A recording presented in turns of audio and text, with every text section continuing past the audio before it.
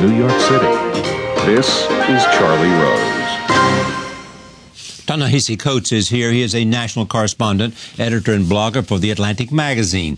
He writes about African-American identity and racism in the United States. His cover story, The Case for Reparations, last June, sparked a national debate. His latest book is called Between the World and Me. It is written in the form of a letter to his 14-year-old son. I am pleased to have him at this table for the first time. Welcome. Thanks so much, Charlie. Well, it's a pleasure. It really is. I'd like to talk biography first, because this is about, tell me about growing up in Baltimore, about family, about influences, about shaping identity. Yeah, well, I was very fortunate. I have 6 brothers and sisters total. I lived in a household in West Baltimore, a few different houses, but the one I remember, right across the street from Mondawmin Mall, where the disturbances down in Baltimore started earlier this year. There's the world you grow up in, what you know in terms of what you go out and see.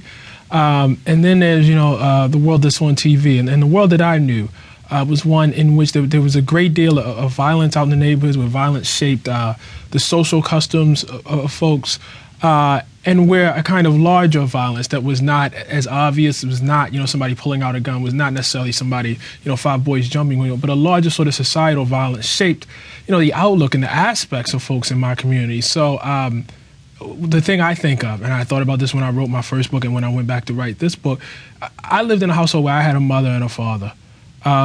This was not the typical profile for most of my friends. I had a mother and a father who both worked, who by that point were both very, very educated people. I had the basics covered in terms of my food, clothing, etc. And yet, despite all that, when I went out into the world, when I left for school every day, I confronted all of the sort of things that all the other boys in my neighborhood and girls in my neighborhood confronted. Which was the risk of violence? All the time. Yeah. All the time. Constant. And it's the little things, the very, very little things, which as a child, I have to tell you, I took as normal.